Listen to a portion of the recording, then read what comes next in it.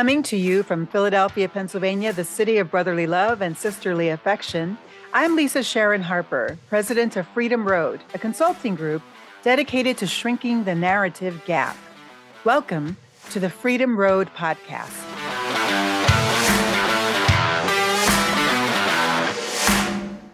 Each month, we speak with national faith leaders, advocates, and activists to have the kinds of conversations we normally have on the front lines. It's just that this time we've got microphones in our faces and you are listening in. And this month we are joined by Reverend Dr. Luke A. Powery. He is the Dean of Duke University Chapel and Associate Professor of Homiletics at Duke Divinity School. He's also the author of the new and celebrated book, Becoming Human, the Holy Spirit and the Rhetoric of Race. Now, I invited Dr. Powery to speak with us today because we have been on our own decolonizing journey this year. And the wisdom of Dr. Powery that he drops in this book, Becoming Human, well, this can help us on our journey. So we'd love to hear your thoughts. Tweet or Insta me at Lisa S. Harper or to Freedom Road at Freedom Road Us. And keep sharing the podcast with your friends, free people. I'm serious. This really does make a difference. We have been growing. We have more people downloading. I'm hearing from people all over. I mean, literally, I go places and they're like, yeah, I listen to your podcast. And I'm like, really? And they're like, yes. And thank you for that last one. So thank you for listening. Seriously, you do not have to spend an hour of your time each month to listen to our conversations, but you are. And so we are grateful. Now let's jump in. Okay, so Dr. Powery, first thing I want to ask is, can you tell us a little bit about your faith journey? We like to start there on Freedom Road, just to have a sense of the person as a person, right? How did you come to serve as Dean of Duke Chapel? That's kind of a large jump, I know. How did you find Jesus? And then how did you come to serve as Dean? Maybe you can kind of link those for us. Sure. Thank you so much for having me on here. Yeah, it's a great privilege to be in conversation with you.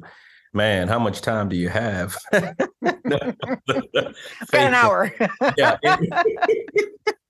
In short, I'm the fifth child and the last one of the Reverend W. Byron Powery and MTV Powery. And so I'm a PK, and which means problem kid, party kid, but a pastor's kid. So I grew up in the church, and my denominations have varied. It's been a very ecumenical experience. My father came out of the Wesleyan holiness tradition. Wow. He worked for the American Bible Society in New York City back in the 60s into the 70s for 16 years. So I was born in New York.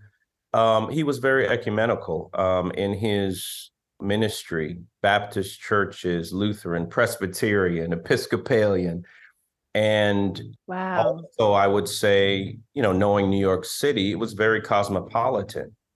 So then when I was small, 6 years old, we moved to South Florida, to Miami, Florida, another cosmopolitan city. And my father at the time ended up, doing his own business on the side. But then he was connected to various social outreach programs, the homeless, feeding those who were hungry and needy and that kind of thing.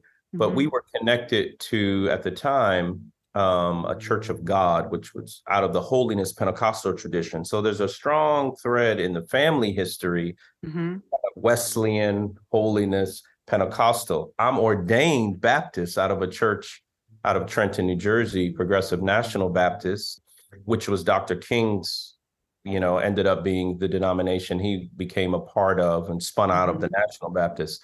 But I would say that upbringing was key for me, meaning music was important, a very musical family. Faith was important. Education was important. And kind of ecumenicalism, ecumenism across different denominational traditions, because what was key, my father did a lot of ministry in Black Baptist churches in South Florida. And when I went to undergrad, California, it was a lot of non-denominational experiences. Yeah. The Presbyterian seminary. Ended up teaching there. Dang. Yeah, What? Presbyterian USA, served a church. So after I was ordained, I ended up serving an English-speaking congregation in Zurich, Switzerland, the International Protestant Church of Zurich. So again, Right. this kind of denominational, a geographical, Yeah. cross-cultural, crossing borders Yeah. has been my sense of calling. And so, Can I ask you yes, what is the ethnic heritage of your family? Do you know that? Because, I've done a lot of family research, and I I know. tend to think that part of our calls come from our families. Like our family, if like, for example, in my family, you just have a lot of different kind of people, and you've got white folk and black folk and Native American folk and, and so because of that, I actually think that's part of what God brought all together to make me a bridge builder, right? Mm. So how did you get this ecumenical call? Yeah, I mean, most definitely. My father is from the Cayman Islands. My parents were immigrants. Oh, I was wow. born in New York. My mother is from Jamaica. My dad's from the Cayman Islands. So the Caribbean, the West Indies, as they would say, right? Yeah. And Yeah. long history, I mean, of all kinds of, which is linked to colonialism and all of Hmm. that, right? That's All right. of that is playing out in the bloodline, even. And so, there's the saying in Jamaica is out of one, many people, Well, right? wow. Out of one, many people. That's actually really deep.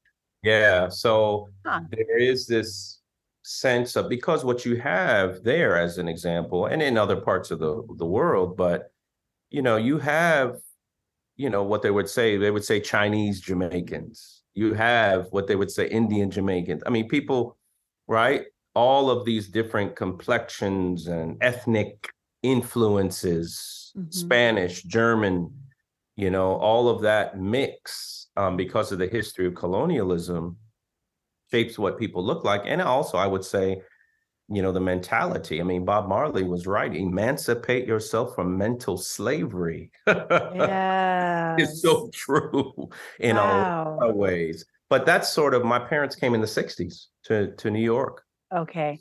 you So know? this makes sense to me because, they are both immigrants. So Mhm. they actually have the ability and they don't have that African American history in America so that they were blocked into one part of the church. So they're actually able in some interesting way to kind of move more fluidly through Wesleyan, like the white Wesleyan churches. That's kind of deep. And then the Pentecostal tradition, which is both black and white, and then into the progressive or the Baptist. Right. That's just really interesting. Oh, yeah. No, I think that experience, and you're right. What our lives play out, our bloodline plays out through our life, right? You can't escape where you come from in That's so right. many ways. And that's the good and the bad, maybe, you're right.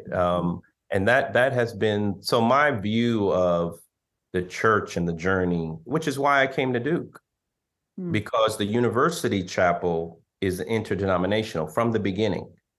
It might be high church and have all the divinity school is Methodist, Uh-huh. but the chapel is interdenominational. And so and that was the draw for me, because Yeah. I recognized that as a key part of my own calling, Mm. is to cross the borders, because there's something beautiful about that. It says something about the breadth and the beauty of God and who Mm. God is, right? It's not just monochrome, right? It's Wow. polychromatic. And I think that's the beauty. We get a sense. That's why my work on thinking about the spirit is so critical, and Pentecost, Yeah. because multiplicity is the gift of God. Mm. Okay. All right. So what a great segue into becoming human. Okay, so we're going to talk about this book because this book is so rich, and we're going to need the whole rest of the time to dive into it. One of the descriptions that I read about becoming human. It begins the dominant story told in our society about race has many components, but two stand out. One, racial difference is an essential characteristic, right? So fully determining individual and group identity. And so that others would actually add to that, if they're coming from a faith perspective, it is from God, right? So race is from God. And then two, that racial difference means that some bodies are just simply less human than others. And I just really want to hear you talk about, how have you experienced either of these dominant stories up close and personal? Oh, yeah. I mean, go into a whole lot of things.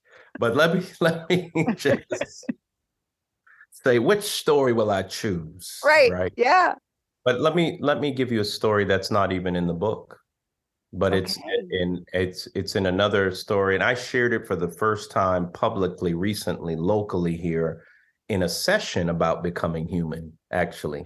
And Okay. it was local, about 50 people, local church setting. And it's when I first, early on in my time here in Durham, North Carolina, there was a very elderly man who was the father of someone who was connected to the congregation here at Duke Chapel. He was, in a wheelchair. He lived in a senior community here, and he was an alum of Princeton Seminary many years ago, like from the 30s. Mm. And then obviously he loved Duke and that kind of thing. And so I had taught at Princeton Seminary before coming here. So there were all these connections. So one day I was new to the area and I thought, let me go do a pastoral visit, basically, and have lunch with him in his community. Okay. And while we were eating, I was eating, he asked me, he started with, because my undergrad was at Stanford University in California. And he said, do you think you got into Stanford because of your color? That's how he started, just out of the blue. I mean, he had read the bio Whoa. and out of the blue. And, I was thinking, is this man saying this? It's like the Damn, fork is in the you food know what and I you don't mean? know whether to keep going or to stop and drop it and Thank run. God my hand was on a fork. So then he says, after he asked that questions, he says, what were your SAT scores? Ah, I didn't answer him, but I just kept on eating. And then he went quickly to, you probably wouldn't get in today. probably want to get in. Wouldn't get in today. What? To Right. Stanford? Yes, so here I am. Oh my You God. paint the picture, right? Here I am, the first Black dean of the chapel, right? At Duke University, the sixth in line. There's been six of us. Wow. And all these degrees, right? The pedigree and all of this stuff. What it doesn't matter. There's a kind of hermeneutics of suspicion of Blackness. Wow. Doesn't matter where Yes. you've been, what you've done, how many degrees, and that kind of interrogation, hyper interrogation of Blackness was really this is just an example of my early time here. It's like your baptism into Duke. Baptism into Duke and the South. I mean, this has been my first time really living in the so-called South, because Wow. South Florida is not the South. Miami is not. North Florida is, but not South Florida. Right, That's exactly. true. Exactly. Wow. And so this idea of what I try to use in the book a lot, the term racialization, this kind of racialized mentality and reality, it was a clear example, right? That I was suspect because of the way I looked. Mm-hmm. And, I tell a story in the book of my daughter. This is also early on. She would have been 12 at the time. She's now almost 21. So pray for me. I will pray. And it was a special day because Dr. Raphael Warnock was here to preach. Ooh, He wasn't the senator right. at the time at Oh. Ebenezer, and he came to preach, but also a portion of his choir came. Tony McNeil was their director of music at the time, and Tony brought, and he's from North Carolina. It was awesome. Mm-hmm. It was a great service. Wow. But what I learned after that service, which was really disturbing and really propelled me forward after I made it public over time, but because I sat with it. You know, you sit with these stories Yes, that's right. and these experiences. And so Yes. what happened was my daughter during the service, I learned this afterwards.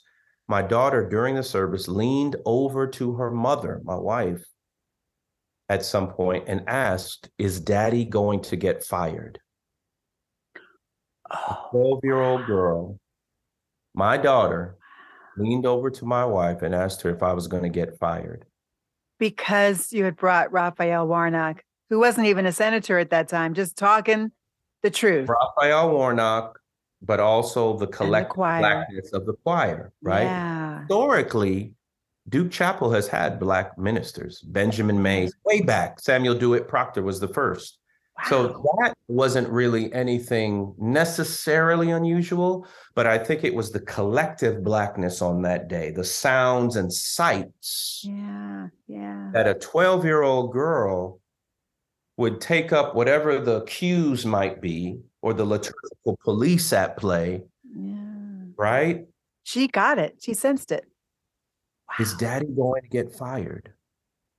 And for me as a dad, man, Mm. that struck me in terms of the grappling with what am I doing here? What did, Mm-hmm. the impact, the things that are not said, or even Mm-hmm. what she felt in understanding kind of society as a whole, to experience that, to say that in that setting really has propelled me forward in a lot of the work and thinking that I've been doing, that a child, the psyche, right, of the kind of racialized psyche and mantras and oppression and discrimination, whatever you want to say, however Mm-hmm. you want to say it, is at play, that a young child, right, can raise that question to her mother. So you say in the book, the church has another story about race. Now, I want to say this is the church you're talking about. Yes. So it may not be the Yeah. church, it might be Jesus that has another story. That's It right. might be God that has another story, Yeah, right? Like maybe not the that's church right. so much, but so what is this other story that you reference? Yeah, I think you're right, because it's the sense that, when you're following Jesus, you might have to resist the church, Hello. right? So we're not following the church, we're following Jesus, and that might put Yeah, us in tension with the church. sometimes. So I'm totally in agreement. But for me, Mhm. it's really about the story in the book. I really draw on the day of Pentecost that we see in Acts chapter 2. And that story has to do with multiplicity of Mhm. tongue, of culture, of expression, is a sign of the beauty of God. And Pentecost opens up a different kind of conversation. It is the embrace. In the book, I talk a lot about Blackness in the historical chapter early on, and a little bit of this colonization and colonialism and all of that, that history of slavery and how the church is intertwined in all of that, right? Mm-hmm. But it's this other story is a story, I guess, through the lens of Pentecost. It's another way of being in the world, of multiple tongues. And that's the argument, that we need to, in the church, need to find a new tongue, a new Mm-hmm. language for speaking about race. Because if we only say, that's why I try to use in the book racialization over and over Yeah. again, because it's something that's done to people. It's not Mhm. as if, so race, as Toni Morrison would say, there's the human race. She's trying to, in her Norton lectures, in her book that became the book, The Origin of Others, she says, to defang racism and this race as a social construct. So it's socially real, but not necessarily biologically real. And so I'm trying to make a kind of theological turn, a pneumatological turn in particular, because a lot of the works that have come out don't have the spirit emphasis that I do. Mm-hmm. So I'm trying to foreground pneumatology in this conversation. These are our stories. You're listening to the Freedom Road podcast, where we bring you stories from the front lines of the struggle for justice.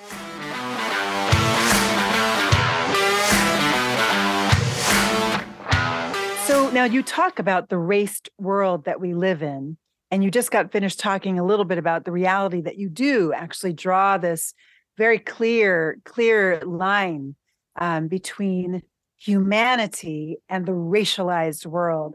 So I'm just wondering, I want to give you a little bit of time to break that down for us. Like, what does this raced world look like? And how did it happen? Well, I mean, we have a history of, colonialism, right? That is, and you know better than me in your work, that it was really about power and control, I would say. Mm-hmm. That was baptized by Christianity, a religious expression, right? It was about domination and economics. And so a kind of racialized hierarchy is created, even presented in such a way that was presented as being grounded in science and biology, as a way to make the case of this racialized hierarchy, and the kind of European white ideals are the top. Yeah. Right. And so, and at the very bottom is Blackness, right? Black people. So therefore, if this is kind of God ordained hierarchy, therefore, those that are deemed the lightest, the whitest, etc., are the brightest, are the most powerful, are the wealthiest, should be at least, right? Should be. If it's God, and I think, wouldn't you say are the most human? The most human, exactly. That is the standard of humanity. Yeah. You know, I say that because I've been kind of beginning to dive into Sylvia Wynter's work, Unsettling the Coloniality of Being. And that was recommended to me by Dr. Reggie Williams, who is doing a lot of work on this right now. And I've been really blown away by the way that the depth of her thinking on what created this, even this thinking, this thought we have called human, like this idea of what human means. Now, what she does, which I don't do, what she does is she places it inside the creation of this construct called human inside of the Enlightenment period. But by doing that, she's actually, of course, centering this human concept in Europe, and in what was happening in Europe at the time.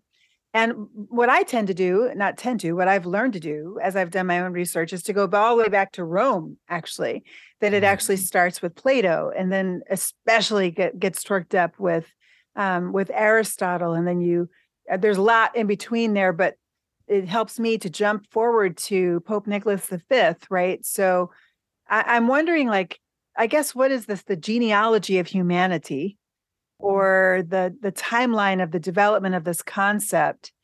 And I think it's just really fascinating that what you do in your book is you call in the Holy Spirit to say, yeah, Holy Spirit, would you please speak to this? Like, you're like, look, the scientists say this, and the philosophers said this, and we need some Holy Spirit to speak into what does it mean to be human. And then that takes you to Pentecost, like you were saying. So I'm wondering, what are some of the main lessons that you gleaned as you were working out the Pentecost and what it means to be human? Yeah. I mean, one of them is the gift of breath. Right? In the sound, I mean, we see that at the beginning of creation, and even in Genesis, but here it's the sound of a rushing mighty wind, right? Ruach or Pneuma is there. The sound came, right? So breath, wind is a gift. Yeah. It's the grand equalizer across the human spectrum, so to speak. None of us we're stewards of breath. We're not owners of breath.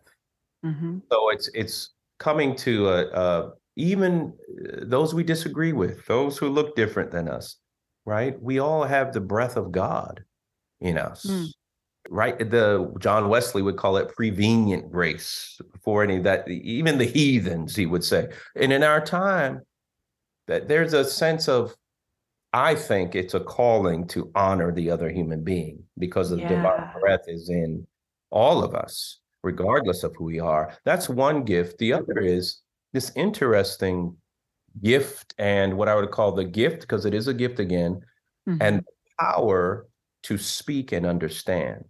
Because often in the Pentecost account, the gift of speech, because of glossolalia, right, and tongues and all of that is emphasized.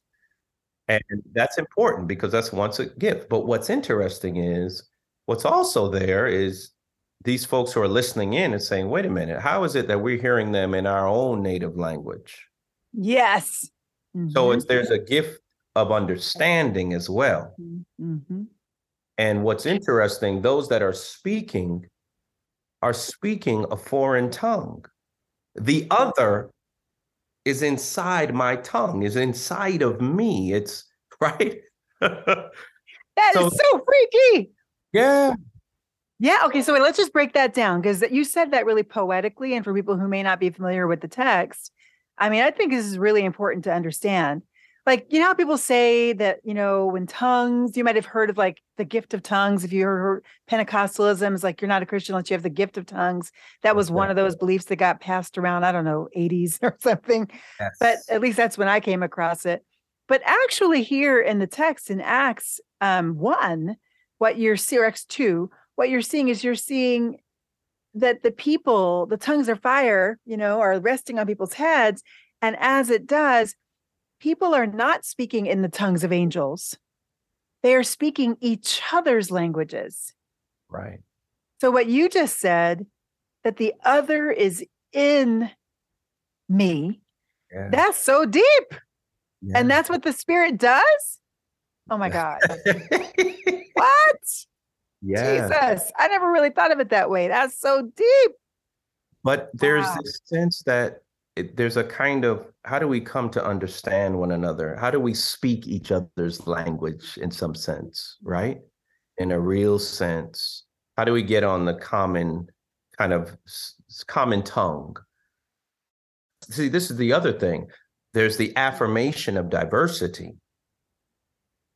Because historically, it was like, this is what counts as real theology or real alternative, right?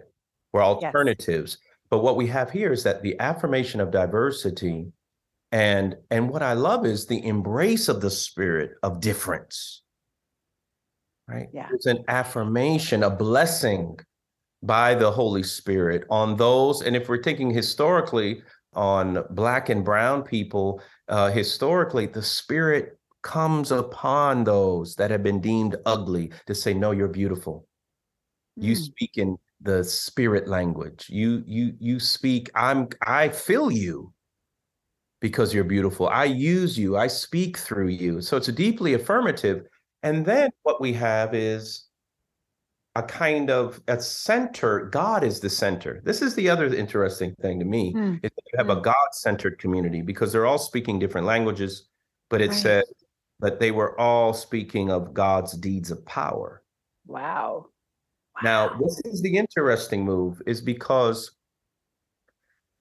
we're not in, it's an interesting time. It plopped us in our culture and in the church. Often, I understand self-affirmation. I understand self-assertion, especially when you've been demonized, right? Ostracized. Yeah. But the challenge in this text is really about, I'm not even proclaiming myself. Yes. I'm proclaiming God. God is the center, is central in this conversation about racialization. God has to be center, and so the Spirit both what I call in the book a turn to the human, meaning our particularity. There's it's not an erasure Right. of our humanity, right? Turns us to humanity and the affirmation of particularity of tongues, culture, but it's also a turn to God. And sometimes God gets left out, and we're only talking about ourselves. And the Spirit, in many ways, is saying, "Here I am. I'm in you, breathing through you, in you, and hello." And what I love the most about, honestly, I wanted you to weave that back in, is that at the center is God, and we're not even speaking our own language. So it's like doubly, it's not about us. It's like Right. we are centering the other, even in That's the right. language that we're speaking. Isn't that deep? That is just, I'm serious. I'm kind of parked there because it's the first time I've ever really considered that. And that's really deep. You said two things that have kind of been deep for me. You've said many deep things, but these two kind of made me stop and think. One of them is that you just said, that God, that the other is in us, and the decentering of the self, the centering of God and the other. I really would add, because of what you said. And then, just to harken back to the saying in the Caribbean, I believe it's Jamaica, you said, Yeah. that out of one, many. Or out of many, one. It's one of what I would have to look it up real quick. Out of many, one, or out of one, many. Either way. Okay. Out of many, one of those. Yeah. E pluribus unum is our American saying, which is out of many, one. Was that their saying as well? That's what I'm saying. Yes. Okay. And I might have flipped it to say out of one many, but I'm out of many, one. Out of many, one. I get it. Okay. So that makes a lot of sense too. Yeah. So this question of diversity, you talk about it as particularity in the book, right? So the desired particularity of humanity. I want to interact with you over this thought that I had once when I did a deep dive on Acts 2 inductively and manuscript style. So I had all these lines going from this to that and repeated words and going back and seeing what's this word mean. And I saw for the very first time two things. And you mentioned one of them as you were starting to talk about the spirit and the breath, the pneuma, that it's just like ruach, which is happening in Genesis 1, very first page of the entire Bible. And it struck me that what's happening in Acts 2 is like a do-over of Genesis 1. It's a recreation. It's a new act of creation. So when Paul says you are a new act of creation, what he's really doing is he's describing what happened in Acts 2. That's what this is. This is a new act of creation, because you see in Acts 2 a lot of the references go right back to Genesis 1 and actually in Genesis 2. And so if you see that, then the breath of God that comes in Genesis 1 is the same as the breath of God that comes in Acts 2. Yes. Yes. And in many ways, one could say, and I do say it at one point, in thinking about it's a kind of, the spirit is a rehumanizing spirit. Yeah. Right? Because racialization is Wow. a dehumanizing spirit. But the Holy Spirit is a rehumanizing spirit. And it's reclaiming that. Wow. Through this lens of Pentecost. You're exactly right, right? I mean, some would say it's the church's charter, right? This is who the church was and is called to be. You see the past, what you're pointing to, but you see the present and the future, all at Pentecost. It points us to who we should become, right? And who we're becoming as a people, as a church. What's the relationship of colonization to Pentecost? Because this is one last thing that I saw that just literally blew my mind. And I want to hear your thoughts on this as well. That all, the writer of Acts, Luke, your namesake. Yeah, a Hello. great name. Right? Right. The writer of Acts goes through great pains to tell us all the people groups that were there, right? Who were speaking each other's languages. And as I looked up all these people groups, one thing really struck me that they are all colonized people. They are all of these people groups are all under the thumb of Rome at the Mm, time. mm. And then I said, okay, well, what does language have to do with Rome and the public square? Because it's important. They went out into the public square and spoke all of these languages. They didn't just do it up in the upper room, it was out in front of everybody. And so what's that? Well, I don't know if this was law or if it was custom, but it was definitely custom, if not law. But basically, in the Roman Empire, there was only one language that was supposed to be spoken out in the open. It was the trade language of Greek. And so, if people were not speaking Greek, they were actually rebelling against the empire. Their tongues, through the power of the Spirit, the very first act of the Holy Spirit on earth was to decolonize Mm. tongues, to decolonize the voices, Yeah. Yeah. right? The languages, Mhm. the the communication of colonized people. What do you think of that? Oh, wow. Yes. I mean, Willie Jennings in his commentary on Acts calls it it's a revolution that Um, happens at Pentecost. yes. It's what you're pointing to without a doubt, right? That's this whole idea. I talk about the loosening of tongues, this Yes. tongues that are loosed. It's a kind of unlearning. It's a liberating. It's a surplus Hmm. beyond this one tongue or this one Yeah. language of the empire. It's breaking that open, right, into something new and something more beautiful, Hmm. right? Something more holy, actually. So without a doubt, it's an you what you see is, yet in some ways one might see you see it as a expression or act of redemption. It's also an act of resistance to the empire, Yes. Yes. you know? And the spirit is the one who's resisting through human bodies and tongues and cultures and languages in the face of empire. I mean, that's the gift. That's the real gift. Yes. Power, the dunamis in Acts 1, the dynamite, that's where we get the word dynamite. Oh, wow. It breaks the empire open, Wow. right? For something new. It's Wow. dynamite. It's explosive. And what I love at Pentecost is you see it. You hear Peter talking about it and others, this kind of to the ends of the earth. You're going to be my witnesses. We hear earlier in Acts, to the ends of the earth, Judea and other part, right? Yeah. That is because you can't confine the spirit to one You way, can't. one tongue, one denomination, one ethnic group. No, the spirit's too broad and big and beautiful. So to the ends of the earth, every tongue, every nation, and every language, every tribe. I mean, that's Yes. And isn't that like the Genesis 1 call to multiply and fill the earth?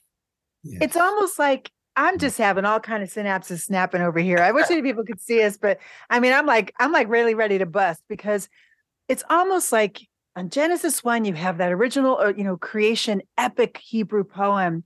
And then you get God in the muck in Genesis 2, and you get the fall and the break of all the relatedness and relationships on earth. And then the snowball of brokenness, of broken relationship snowballs through time. And we see Genesis 4 and Genesis 12 and 11 and and then war enters the picture in Genesis 14. And that was the first time we have a mention of or we see colonization in the text. One king trying to exact his will over another smaller king or several smaller kings. And it seems like Acts 2 is like after all this time has gone by and the people, the Jewish people, the Hebrew people have now been enslaved several times. They've been colonized several times by several different empires.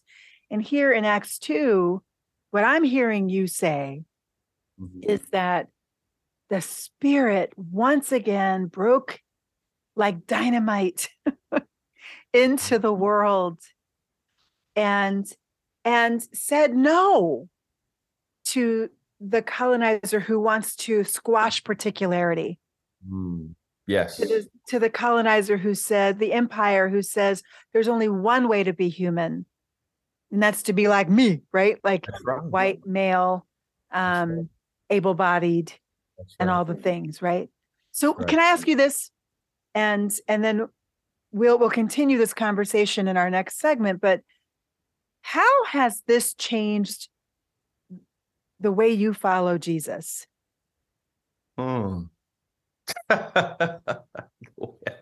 Jesus. I got these big questions. Wow.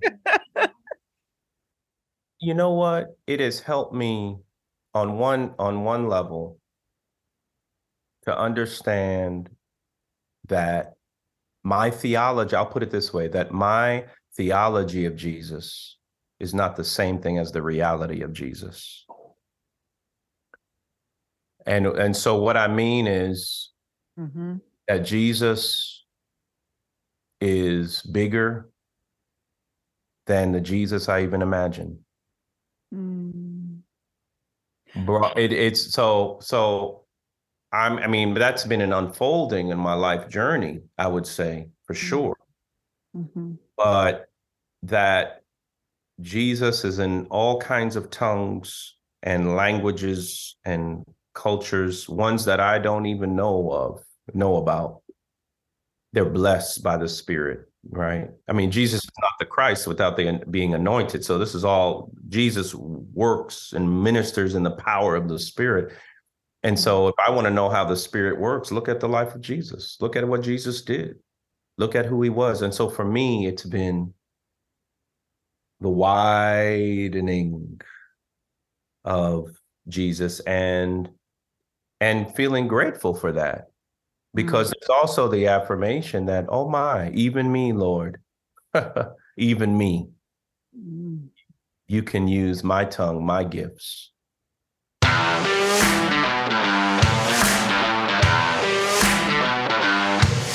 Walking Freedom Road from coast to coast and around the globe, this is the Freedom Road Podcast.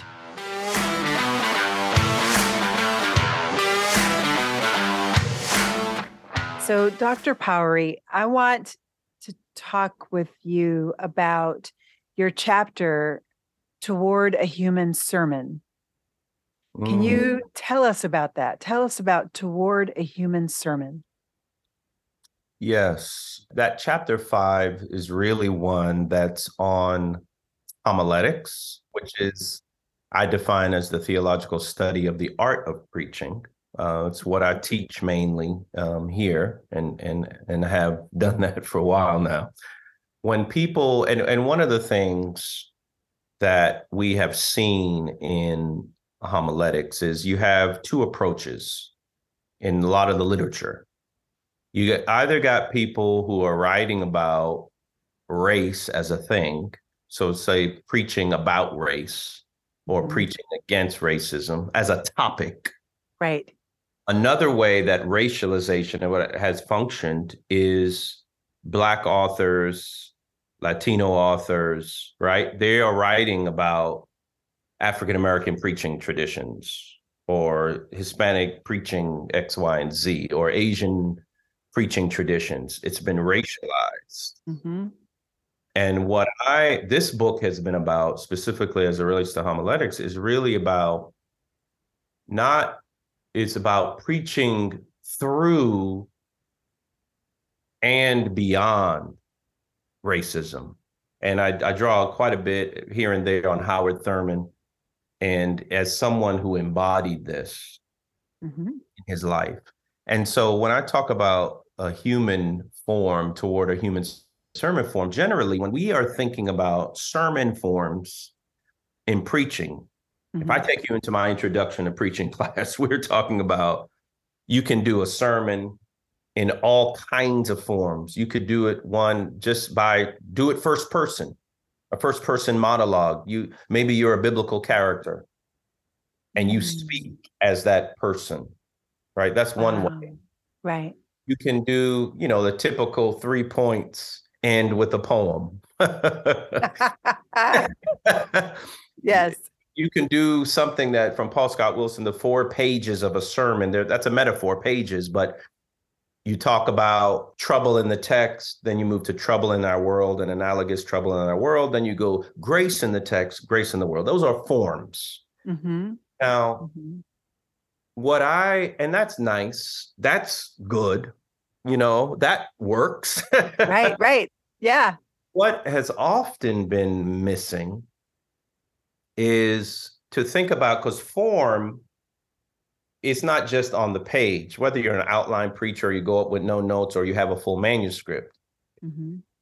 Form is also about you as a person. The word performance, I don't mean in a negative way, but Right. performance means form coming through. So when God wanted to Wow. show God's love for us, God performed an incarnate sermon in Jesus Christ. The form coming through, the form of God coming through Jesus, right? So, Wow. but the pneumatology, because of the emphasis on tongues, embodiment, body, right? Multiplicity, Wait, so you say pneumatology, you mean the study of the spirit? study of the spirit. Yeah, Mm-hmm. because it moves in that direction, that we have to take the human body more seriously and embrace that. I think we're getting better in homiletics, definitely. Have done taking the body more seriously. There's other people who have written about the body and all of that. But sometimes it's just talked about in a metaphoric way Mm-hmm. and not literal.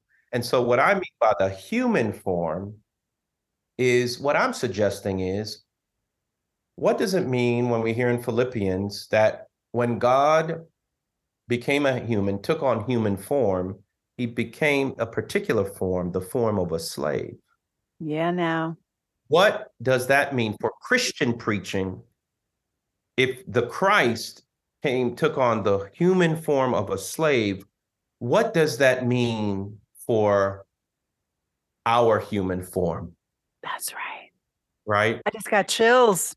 I mean, literally, I have Attention chills. to our human form. I mean, St. Augustine, in what's considered in the book on Christian doctrine, is considered to be one of the even early homiletical textbooks, 4th century, talks about how your life, because this is where I'm going, your life can be an eloquent speech. So what I think in the preaching classrooms, it's more than just your sermon. That's easy. The hardest sermon you'll ever preach is the one you preach with your life. Now we're talking about the human form. What form does your life take? What sermon does your life preach? How is the Spirit blowing in you and through you for the life of the world? Now let's talk about preaching. Wow. And now let's talk about decolonization. Because right, because you can't talk about decolonization without being decolonized. Right. Right? Because you have to live the sermon. I love You this. have to live it. And so paying attention to formation and human form. And let's not get this twisted, because a lot of seminaries, divinity schools are talking about spiritual formation. But okay, formed into what? And how do we assure that we are not malforming? Nobody wants to talk about malformation. Wow. Yes. We just got to sit for a minute. And formed into what? Formed into what? So if you are not doing the work of decolonization, if you are not doing the work of particularization of yourself in relationship to the whole rest of the world and relationship to all, if you are not bringing the other into yourself, then in other words, embodying the sermon, doing the sermon, then what are you forming into? I love that. Yeah. Are you forming into, and like the picture I get in my head, are you forming into that Enlightenment period, Platonic, Aristotelian, vision of the human. Right. Right. And how do we, I mean, for me, this kind of formation into the I'm human about to, form. I'm about to break out in tongues right here. Oh my Lord. I'm sorry. Keep going. Keep going. But I mean, when we talk about the human form, we have to me, at least in my own theological sense, is think about the form of Jesus and draw the implications for that, because the spirit is forming us in, hopefully, right, in theory at least, into the likeness of Christ, the image of Jesus. And what I do in the book is really John Thurman, who really focused on the human Jesus. And Jesus and the disinherited, he doesn't deny the metaphysical. He even says that, the more focus on the divine Jesus, divinity. But that's been part of the problem. We can be so divine, we lose our humanity. Like divinity has been the conqueror, has been the colonizer. Wow. Right? We only focused on the divinity of Christ, and we forget the humanity of Jesus. Oh my God. So wait, Yeah. how do you come back on that? Divinity is the conqueror. Are you saying like, so I kind of get it. And then there's another part of me that goes, oh, I just got caught there. Right. So I kind of get it, as in when you look at the pictures of imperial pageantry, or even, I mean, my goodness, even take a look at the coronation that's going to be coming up pretty soon for Prince Charles, right? So the third, now King Charles the third. There is an actual belief that now he is one with the divine in some weird way, right? So the divinity is the conqueror in that way. Is that kind of what are you kind of thinking That's about how this it plays out. poetically? Yeah, I mean, that's how it plays out, right? I mean, I think that's what the history of colonialism has been. And when I say divine, that's power, right? Divinity. And it's detached from the earth. It's detached from people on the ground, really, and human Wow. and suffering and the oppressed. Because you can wipe out the humanity when all you're doing is emphasizing the divinity. The humanity doesn't really mean. So when you start talking about salvation, we're going to focus on the divine, the divinity. So the humanity doesn't really matter, right? This is the influence of Neoplatonic philosophy. Because how do you striving to be immortal, striving to be more spiritual, I have to escape the earth. But that's not the Christian tradition. That's not pneumatology. Because we're not My brain escaping. is twisting over here in a very good way. In a very good way. Yeah, we're not escaping our embodiment, our human flesh, our bodies. No, what do we see? We see God becoming incarnate, becoming in flesh. That's the call as Christians, to become more embodied, more in flesh, more in touch with Jesus on the earth.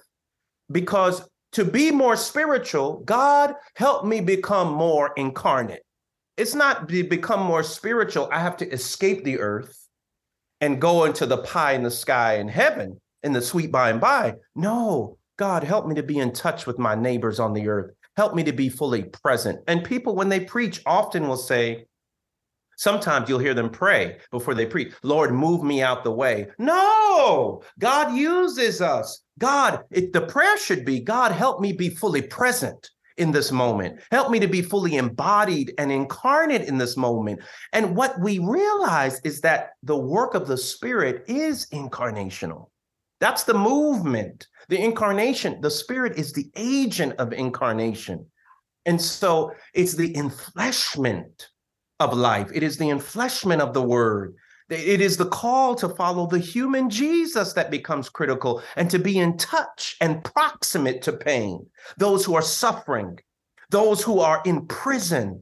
That's the work of the Spirit. How do we become to realize, back to Genesis, that we are all dust, and to dust we will return, right? We are breath and dust, the breath and dust of God.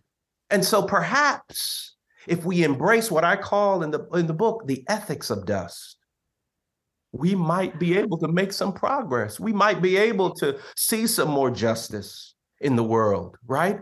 To be able to experience the truth of God in our midst. If we recognize you're dust and I'm dust, right? There's a sense of humility. That's what it means to be human. Humus in Latin, from the earth. That's where we're all from. And so it's connected to the land and connected to our brothers and sisters across time, across cultures, across place. But it's the gift. It's this expansive vision. That's what happens when you engage the Spirit. It's not just a shout in a church. What's the shout all about if you're not helping out in the streets and helping our community? I mean, what's going on if we're not caring and tending to the neighbor in need, those who are struggling with mental illness? And so the Spirit helps us become more human, more in touch with the earth, more in touch with dust and breath and water and wind. That's where the Spirit has been blowing me. That's the call of God on our lives and on the life of the church, the real church. If you're going to follow Jesus, look, I'm following the human Jesus, because what I've discovered is that people often are turned off from the church, the institutional church. Mm-hmm. They are often not turned off by Jesus. Mm-hmm. And when you follow, when you blow, the wind of the Spirit will blow you in the human way of Jesus. And so that's what this book is about. It's a call for us to embrace our mortality rather than get over arguments again and again over morality, because theology is really about life and death. It's about our mortality. We are mortals. We are dust. And in the season of Lent, I'm reminded we shouldn't need Lent to remind us on Ash Wednesday, we're dust, and to dust we shall return. Every day of the week, we should remember that's who we are. That's who we're called to be. And there's something very humble about that. Thank you for joining us today. The Freedom Road podcast is recorded in Philadelphia, Pennsylvania, and wherever our guests are joining us. This episode was engineered and edited by and produced by Corey Nathan of Scan Media. Freedom Road podcast is executive produced by Freedom Road LLC. We consult, coach, train, and design experiences that bring common understanding, common commitment, and lead to common action.